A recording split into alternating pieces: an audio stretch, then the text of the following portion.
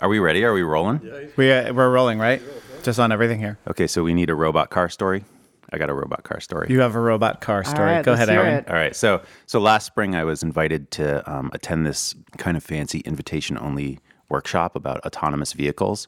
There were like about 30 people in the room and actually kind of some heavy hitters. You know, it was like a couple of Obama administration cabinet secretaries and some tech and real estate CEOs and big environmental policy people. The event was billed as a kind of blue sky workshop to take advantage of this, unique opportunity we have right now to plan and prepare for the advent of autonomous vehicles. And this is the elite. You guys were the elite who were going to figure out how to do this. Totally. We were like the special people who'd been chosen. And it was such a great premise and so cool to be in this room that even like the 78-year-old real estate CEO stayed for the entire 4-hour workshop and was just like brainstorming like a college freshman. Like everybody was totally into it.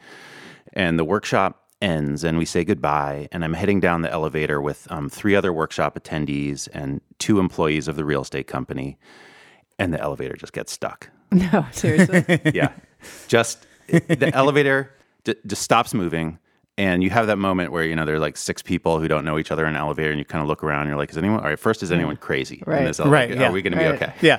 The 2 real estate employees whose building it was were utterly furious. It seemed like this had happened before. Right. And we're literally in a brand new high-tech building. We'd just been with the guy who owns and runs and built and manages the building. Right. And we're stuck in this elevator. And so inevitably, the 4 of us who were in the workshop just sort of continue the conversation of the workshop. And of course, it turns to the fact that here we are, we're in an elevator, which, and when elevators emerged in the 1850s, it was a totally revolutionary idea that was going to change cities. Yeah. It made skyscrapers possible. It did change cities. Yeah. And when elevators started, they all had drivers. They had elevator operators. Yep. And by the 1960s, elevator operator was a job that had pretty much disappeared, except in some special cases. Yep. So even elevators went through this same change that cars are potentially going through now, from drivers to driverless. So we're chatting about that, and it takes about an hour, and they have to call a specialist from Otis, and they have to call the New York City Fire Department. Did you check your food supplies? We were getting there. We were like, which one of us is like the most, if we have to eat one of us, who's it going to be? You're a big guy, Aaron. I think they would have gone for you. I had the most meat. Yeah. And so they get us out of the elevator, but it was kind of just this perfect coda to the event as a reminder that technology always breaks. It's only as good as it is reliable. And the more complex technology is, the more likely it's going to break. And if I had simply chosen to walk the 4 flights of stairs, I'd have been home an hour and a half earlier. But there I was in an elevator, 150-year-old technology that still often doesn't work. All right, it's time for The War on Cars, a podcast about the 2-ton behemoths that are killing and maiming so many of our fellow human beings. Is that a good opening description of what we're talking about here? It's that they completely are dominating human beings in every way. Don't forget the horn honking, the exhaust spewing, the space hogging, yes, and the rage-inducing. But, if you get the drivers out of there, all that will be exactly the same. Yeah, exactly. I'm Doug Gordon. I'm a TV producer and Safe Streets activist online. You might know me as Brooklyn Spoke. In the trenches with me here is Sarah Goodyear and Aaron Naparstek. Sarah is a novelist, a journalist, and she writes a lot about cities. Aaron is also a Safe Streets advocate and the founding editor of Streets Blog. So our topic for today, robot cars. Yeah, driverless cars. Autonomous vehicles, AVs. That are supposed to solve all the problems of cars by being cars. But before we get started, we need to pause for a word from our sponsor. This episode is brought to you by Cars. Do you need to go to work, take the kids to school, or bring an elderly relative to a doctor's appointment? Then why not try Cars? With Cars, you can travel everywhere you need to go in climate-controlled comfort all year round. Thanks to a nationwide network of roads and free or low-cost parking, Cars will take you anywhere you want to go. Cars may not be right for everyone. 40,000 Americans will die each year from cars, not including deaths caused by exposure to particulate matter, and the adverse health effects of using a mobile living room for daily activities that could otherwise be accomplished on foot or by bike if our country hadn't spent a century subsidizing the highways, roads, and parking that make cars possible. Use caution when planning journeys, as cars may render cars completely useless as a reliable form of transportation. Exposure to cars can turn ordinary people into psychopaths and increase the likelihood that someone who, in any other situation, would never even consider harming another person could suddenly, through a brief moment of distraction, be responsible for the death or life-altering injury of a fellow human being. The resources used to produce and power cars could destabilize the climate to the point where Earth is turned into an uninhabitable hellscape in your lifetime. Ask your conscience if cars are right for you. That's going to be a viral hit. That's going far. Yeah. That's But also a good illustration of perhaps why we don't really want a whole lot of ads on this podcast. And why we are asking you, our listeners, if you can help us out. We're going to do a Patreon drive to get subscribers. You can go to patreon.com/thewaroncarspod. And we've got lots of different donation levels, everything from $2 all the way up to $1 million. And with your contributions, you will get War on Cars merchandise, stickers, T-shirts, depending on what level. I think like the top prize is we'll take you biking around Brooklyn. Yeah. Yeah, and we're really going to need your help because we literally just lost all of our car sponsors. Yeah, Uber, exactly. I was going to say Lyft, Car2Go. No, Those were our best target. no. They're all out. They're now. Not gonna they're all happen. out. They're all out. Not going to happen. So hit that Patreon, people. Yeah, Yeah. thanks. All right, let's get started. So driverless cars, everyone's got a lot of opinions on them. They represent, depending on your point of view, an amazing opportunity for the future of cities or the worst thing to happen ever. Aaron, you have a clip for us that you want to play about the positive side of what driverless cars can do. Right. So here's a video from Robin Chase. Robin is the founder of Zipcar and the author of a book called Peers, Inc., which is about the sharing economy. And Robin has been really focused lately on the future of autonomous vehicles. She has this video up on YouTube. You can check it out. And the video looks at two scenarios. One is where autonomous vehicles bring about hell for cities, and the other is where autonomous vehicles bring about a kind of utopian heaven. Here's the hell part. For trips, once you get to your destination, instead of paying for parking downtown, it'll be cheaper to have your empty AV circle the block or drive back home. The same is true for stores. It could be cheaper to have a drugstore car drive to customers than to pay for retail space downtown. 50% of the cars will have no people in them, running low-value errands or avoiding parking. Okay, so here's Robin's heaven. Instead of spending $9,000 a year on your own car, when we combine car sharing and ride-hailing and buy a seat in a shared autonomous vehicle, we can get door-to-door transport at the speed of private car travel for the cost of a subway ticket. This transforms people's access to opportunity. I have plenty to say about that. Okay, so all right, so I have a lot to say about that. right. Okay, so Robin Chase is giving us heaven and hell. Where do we come down? Well, her heaven and my heaven are very, very different places. My heaven is not a place with a bunch of cars driving around in it, whether they have drivers or not, whether they're shared or not. My heaven is a place with human beings that look at each other and sit under a tree and hear the wind in the grass, even in a city. And I understand that she thinks that there can be more public spaces and so forth if we do this right. I still think that in order to design cities for these robots to shuttle around efficiently, we're going to be hardening our cities. We're going to be creating environments that are. You guys are going to force me to take the pro robot car. Yes, position, yes, aren't you? that's right, Aaron. Damn it. It's on you. They're going to hate me. Everyone's going to hate me, though. Yeah, exactly. That's okay. But look, I mean, so the whole thing, though, is that like we have this opportunity right now to fundamentally change the way we do cars in cities. And the thing that is driving that opportunity is the autonomous vehicle and all of this excitement and all of this investment and energy that's going using into the technical term autonomous vehicle Yes, because it I sounds more noticed that. benign than robot cars. Yes. Robot cars is like Arnold Schwarzenegger, Yeah, the yeah, Terminator. yeah. Nobody wants that. That's But okay. We autonomous know which vehicle side sounds- he's on. The robots might be friendly. Autonomous vehicles sounds so lovely, and who yes. would No, be but look, against that? what else? Guys, all right, so we've been fighting for bike lanes, all of us in our neighborhoods and cities Yes. for like 15 years. All of us have been involved in some form of advocacy or journalism around that.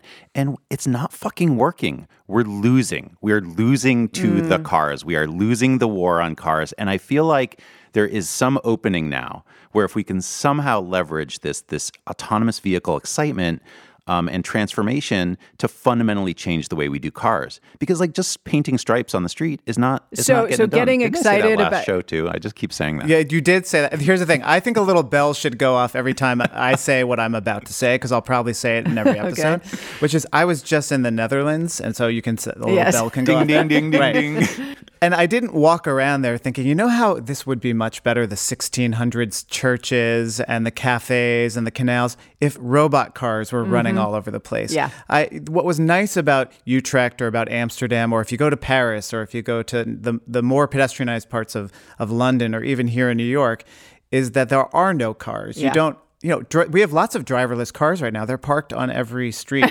And my street sucks because of all the cars that are parked on there. So I don't need more cars or different cars without But drivers. what if autonomous vehicles are the thing that can make it so that there are less cars? Right. I mean, so I was able to, I moved back from Boston. We had a car. I was able to get rid of a car in part because when I came back to New York City in 2014, Uber was so easy to catch. There were car-to-goes sitting around on the street. And for the rare occasion when I did need a car, like maybe once a week, I could get a car. And it was just like, and I didn't need to keep my enormous hunk of private property stored at the curbside anymore. But it was you know, fantastic. I don't think that these cars are going to be stored at the curbside. I think they're going to be stored driving around on the street. They're going to be flowing constantly through the streets, probably with drones flowing above them in the air. dropping off your Amazon packages. Yeah, and it's just going to be a constant, and sure, there'll be electric and they won't be spewing particulate matter. That's nice.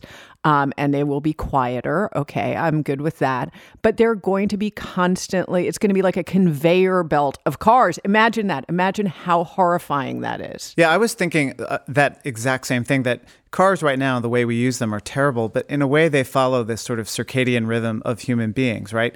That at night, my street, which is pretty busy during the day, is actually quite quiet. We're on a first floor front apartment and I can sleep pretty well. Mm-hmm. And I am worried about that future where the companies or the cities say, you know what, we're going to get rid of the parking and you will get a little bike lane on your street or a parklet or something like that. But now these private companies that are running the fleets, because we know that that's what's going to happen. It's not going to be the MTA or public agencies are just going to let these things run rampant all night and all day. And also, like the whole Internet of Things thing, which this is part of, let's remember that this is your every move that you make, every decision that you make, every check you bounce, although you won't have checks anymore, is going to be entered into this system.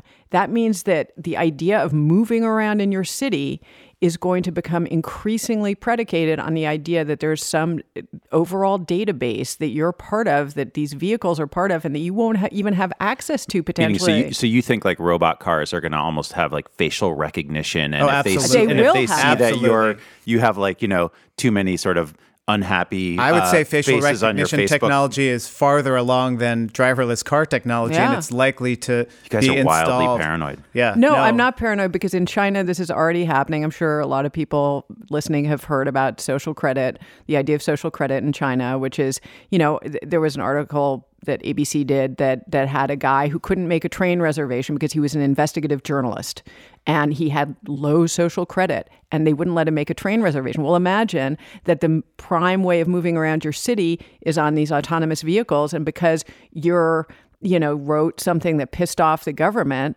that you can't get into one of them, and then you can't walk around because people don't walk anymore. I mean, okay, but it's so speculative. I mean, like, let's turn to what we have now, which is just our cities are jam-packed full of exhaust spewing, horn honking, child-killing, 2-ton murder machines that just are literally destroy. Like, our cities are being laid waste to right now by the technology that we have on the street.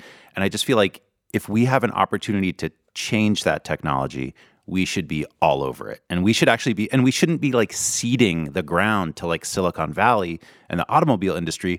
Like, it's like policy thinkers like us and in our realm should be driving it. And when we just oppose it, I feel like we sort of miss an opportunity to kind of shape how this technology can actually work best for cities. Yeah, I mean, I don't oppose it, right? I belong to Zipcar, I belong to Car2Go, and it's allowed me to not have to own a car.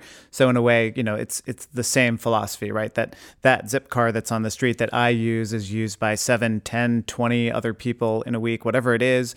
And if none of us own a car, or if only 10 of those people own a car, that's still better for the city. So I see the potential in a driverless car model that follows something like that. My fear is that you would have these big companies like an Uber, like a Lyft, or, they get swallowed up by Google or something like that. And those companies tend to be less concerned with the public good. But less concerned than what? Than like General Motors? I would rather have all the cars in the city owned by a fleet where you can like go to Google and be like, hey guys, your car killed someone, in the West Village yesterday. Like, you need to fix that problem. And they actually would like put 20 engineers on it and try to fix it. Right now, it's like GM is like, not our problem. Right. Okay, yes. But you want to talk about paranoid. Let's go to another paranoid scenario, which is hacking. Now you have a system that is vulnerable to whatever kind of actor might decide to, interfere with it. And I guess I just feel like these things further curtail my freedom to make my own choices about how I move around and what kind of inner life I have from just being able to walk around the city without being monitored. And I know that sounds like crazy libertarian weirdness, but I really feel like I already feel like cars are I feel so claustrophobic about cars right now already. And then the idea that they're all just going to be robots that know everything about me it really makes me feel like Hello, I can't Sarah. breathe. Maybe they'll be friendly. Maybe they'll like Sarah. They will say. Can we offer you a coffee? You know what? The Starbucks car is going to swing by. I mean, HAL 2000. It knows you want a coffee. No. At 15. Yeah, That HAL coffee- was that- really friendly to Dave, I gotta say, yeah. until he HAL was- wasn't. Until he wasn't. Like, I already have this phone that knows all this shit about me. Like, I don't want a big car roaming around that knows about me. Like, I'm sorry. I feel like the one place in the city where I really want Big Brother to exist is in the realm of cars. Okay. Like, I think it's insane that we have a system now where a person can literally take their car, run over someone else, and drive off in the middle of Manhattan, Yeah. actually even in daylight hours. And then it might be actually impossible to catch that person. That seems crazy to me that you Yeah. can do that. And I would like for every intersection in Manhattan to have some sort of sensor or camera that is like watching traffic. I would like for every car to have some sort of sensor or device in it where like it's systemic and it's being managed by some sort of all-knowing New York City traffic system. And I would like it for it to be virtually impossible to get away with a hit and run or some other insane sociopathic driving infraction. And I would also like for that system not to, invade our privacy and be used for other nefarious purposes, which ultimately that's the peril, is I think. the Right? problem, How but- do you keep that contained? That's my question about that. I mean, I think it's interesting. This is like an area where probably the far left and the far right totally agree. align, right? Because they don't want an invasion of privacy, or even just the basic socio-cultural, like American independent spirit. You do hear a lot of people say, "Oh, I would never get into even a perfectly working, safe driverless car because I like the power and control and independence of being able to grab a steering wheel and go wherever I want to go." It's like, it's my horse and I'm the cowboy. Nobody would want a cowboyless horse in America. Right. And so does such a thing exist? I guess they're just called horses. But so it's this really interesting thing that's kind of cutting at, which is probably good that we're having this discussion, what it means, what role does the car play in American culture? And what I was thinking about when we listened to Robin's video was this idea of human interaction, right? So her version of hell is a drugstore no longer has retail space. It just sends stuff out, puts stuff in the trunk of a driverless car, and it goes, and you come out of your house and grab your prescription and go back inside.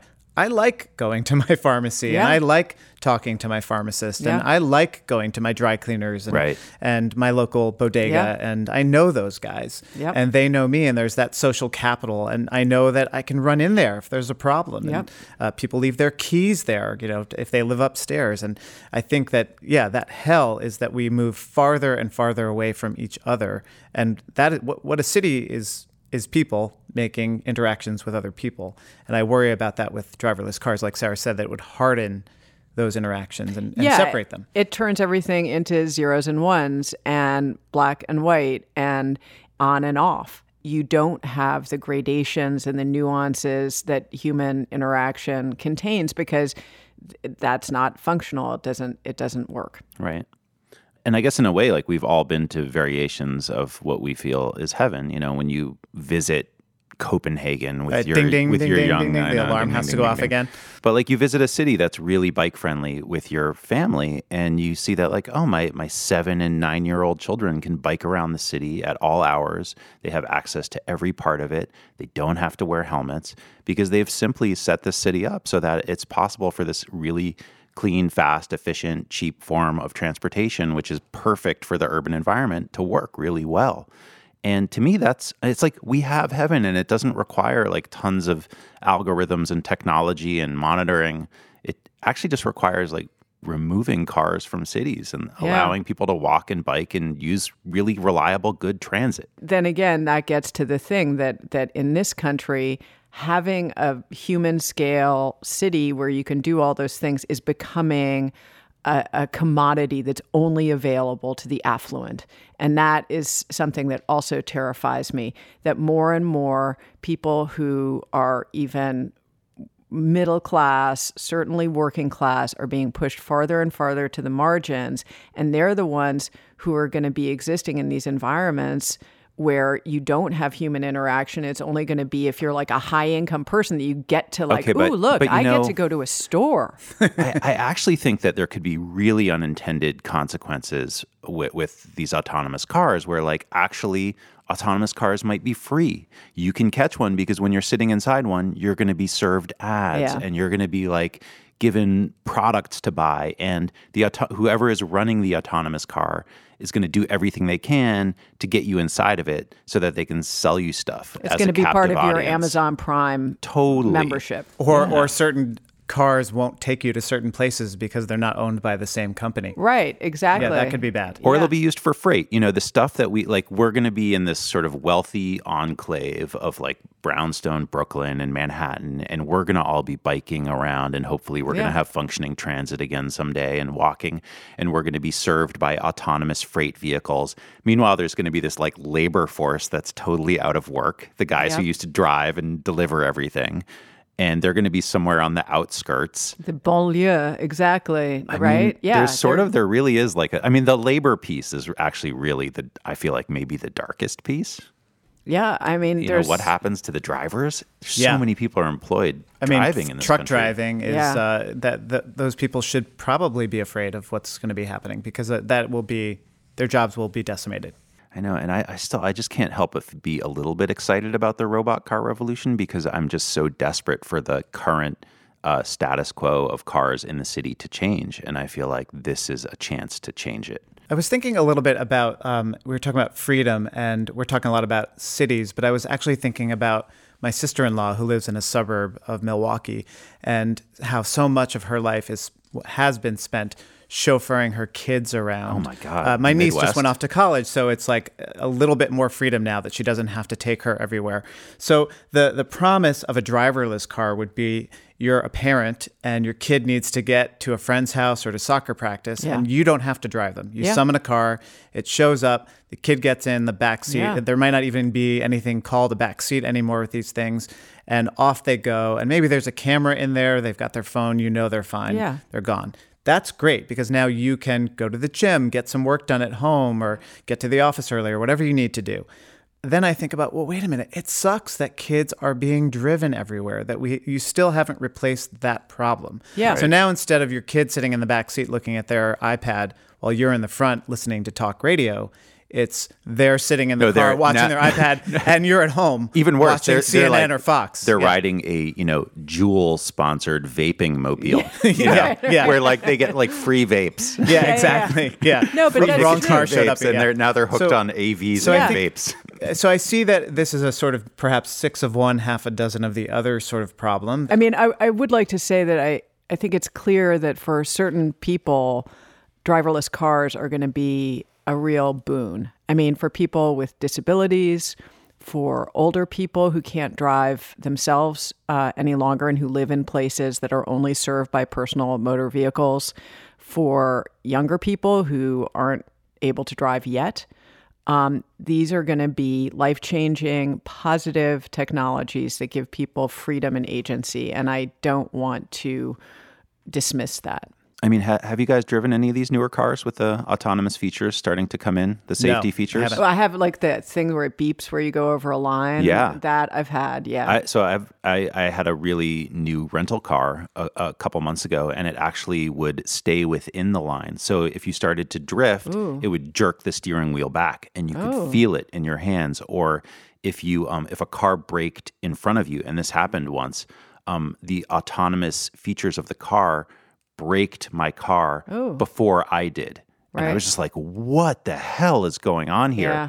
So it was really, really jarring and freaky. And my first instinct was like, ask my wife to grab the like manual out of the dashboard and turn off all of the features. Yeah. This is like when people ran out of the movie theater, right? They're like some of the first movies was like a train Yeah. coming at the Yeah. screen. They thought the train They was thought the coming right train- at them. They That's just like totally were what it felt terrified. like. This is where we are in humanity right now. But I mean, it's interesting to think. I mean, one of the things that happened in the incident in Arizona, where the person was killed by the driverless car, which had a person in it who was supposed to be the failsafe, right? That there was a test driver or whatever. That the person in the car was supposed to. We should probably say exactly what happened, right? It was Yeah, an Uber testing car, Yeah. and it was on a highway in Arizona. I think it was sort of an arterial road. Arterial road Yeah. in Arizona, and it had a fail-safe operator in there who was supposed to grab the wheel if something happens beyond the capacity of the car. But she was sitting there staring at her phone. She was staring at her phone. A woman was pushing a bicycle. I Yeah, think she that was a had homeless shopping woman. bags. Yeah, she Yep. had shopping bags hanging off and of was it. in the roadway, and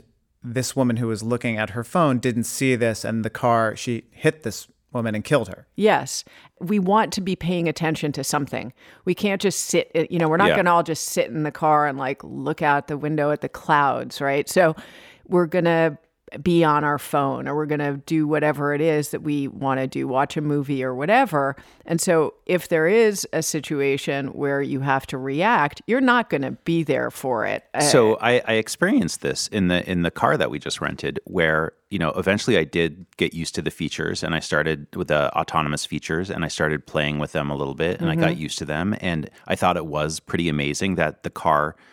I actually saw the guy brake in front of me. The car still was faster than my brain and my foot, Yep. which was amazing.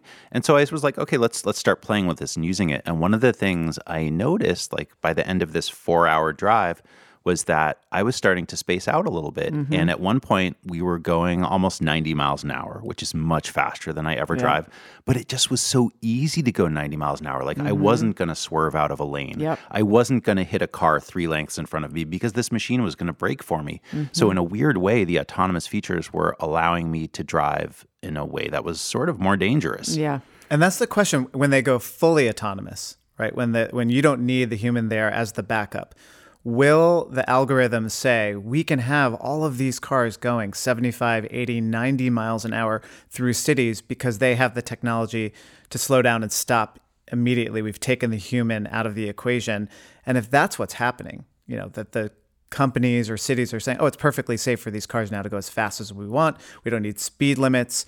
That's going to create a real hell for pedestrians, people just sitting on the side of the road, at a cafe, or cyclists who are going down the road. Yeah, or Nobody this wants to be question near of, that. of intersections, the idea that like, wow, if the cars are all talking to each other and they're all autonomous, then we can create a flow of cars through intersections. Nobody ever has to sit and wait, and it'll, If you're commuting a long distance, it's going to be so great because lights are not going to be the same as they are now, where you just have to sit for this prescribed amount of time. But yes, exactly. Like the idea that pedestrians, I mean, already pedestrians have to, in many parts of the country, press what are so lovely, the term beg buttons, in order to cross the street. And it's just going to be like that, but on steroids, that human beings, the idea that a human being is going to cross the street is going to just be laughable, and people aren't going to do it. They're not going to try. But I guess we also have this weird New York City perspective, right, where we actually do have a city that is still fundamentally dominated by pedestrians, and probably the rest of the country doesn't really have that perspective. But people still do. There are still pedestrians, and there are still people who don't have the resources to have a car, whether they be financial or in terms of their documentation or their age or their ability to drive. Yeah. And those people are just going to get further and further marginalized. And if you think this stuff isn't going to be used to increase economic and racial inequity in this country, you're dreaming. Yeah. Damn, so I guess I'm the heel. Sarah's the face, and Doug is the referee. Is that how this is going to go? Yeah.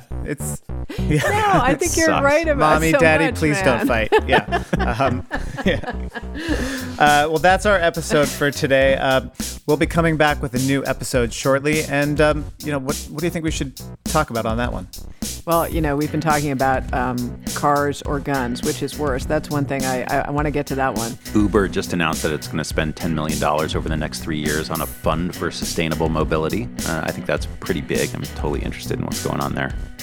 For me, I want to talk about parking. I think that parking is at the root of almost every discussion we're probably going to have on this podcast. Yep. We want to just remind you all to please support us on Patreon. Check us out, patreon.com, The War on Cars Pod, and donate at whatever level you feel comfortable with. For our next episode, we want to hear from you. We want to hear what you want us to talk about, any questions you might have. So send us an email at thewaroncars@gmail.com. Yeah, and send your complaints and quibbles and outrage and all of that good stuff. We want to hear everything you have to say. Yep. Enlist. We want you. We need you to join us in the War on Cars. This episode was recorded by Peter Carl. The music comes from Nathaniel Goodyear. Our producer is Curtis Fox. I'm Doug Gordon. I'm Sarah Goodyear. Aaron Napperstack. Thanks for listening. Did you guys see there was one tweet where somebody was like, oh, so that I finally know how you pronounce Napperstack. Yes. Yeah. I'm always a little nervous, and I've known you for a long time. My own family pronounces it differently. Really? Yeah. There's Naparsteks and Napperstacks.